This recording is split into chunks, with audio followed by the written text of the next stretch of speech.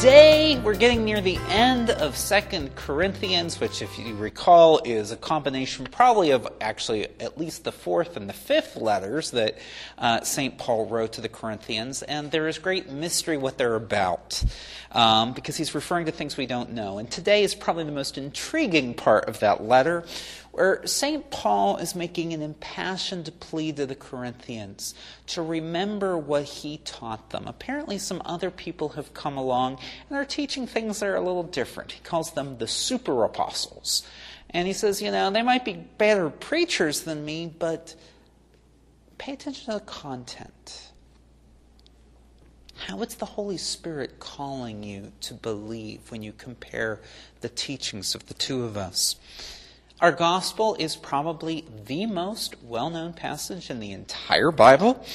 Matthew presents these verses with a real emphasis on forgiveness.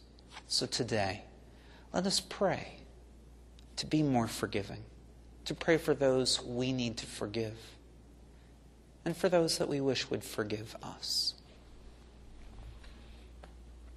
Disagreements happen between people all the time.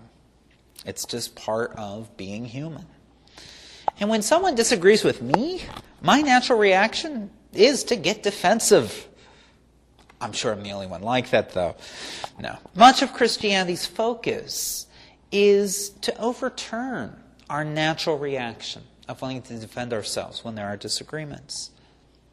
There are two things we need to do in conflict to truly be Christian. The first one is we have to be willing to be humble.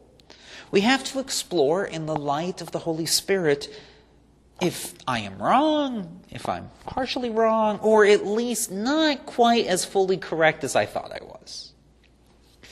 And the second is always, no matter how right we might be and or how wrong the other person is, to always try to reestablish communion. Except for those cases where we are truly in danger by doing so. One of my professors at the Washington Theological Union was fond of saying, the Our Father is not a feel-good prayer. And sometimes we treat it that way. We make a promise every time we say that prayer of cosmic responsibility. Forgive us our trespasses, as we forgive those who trespass against us.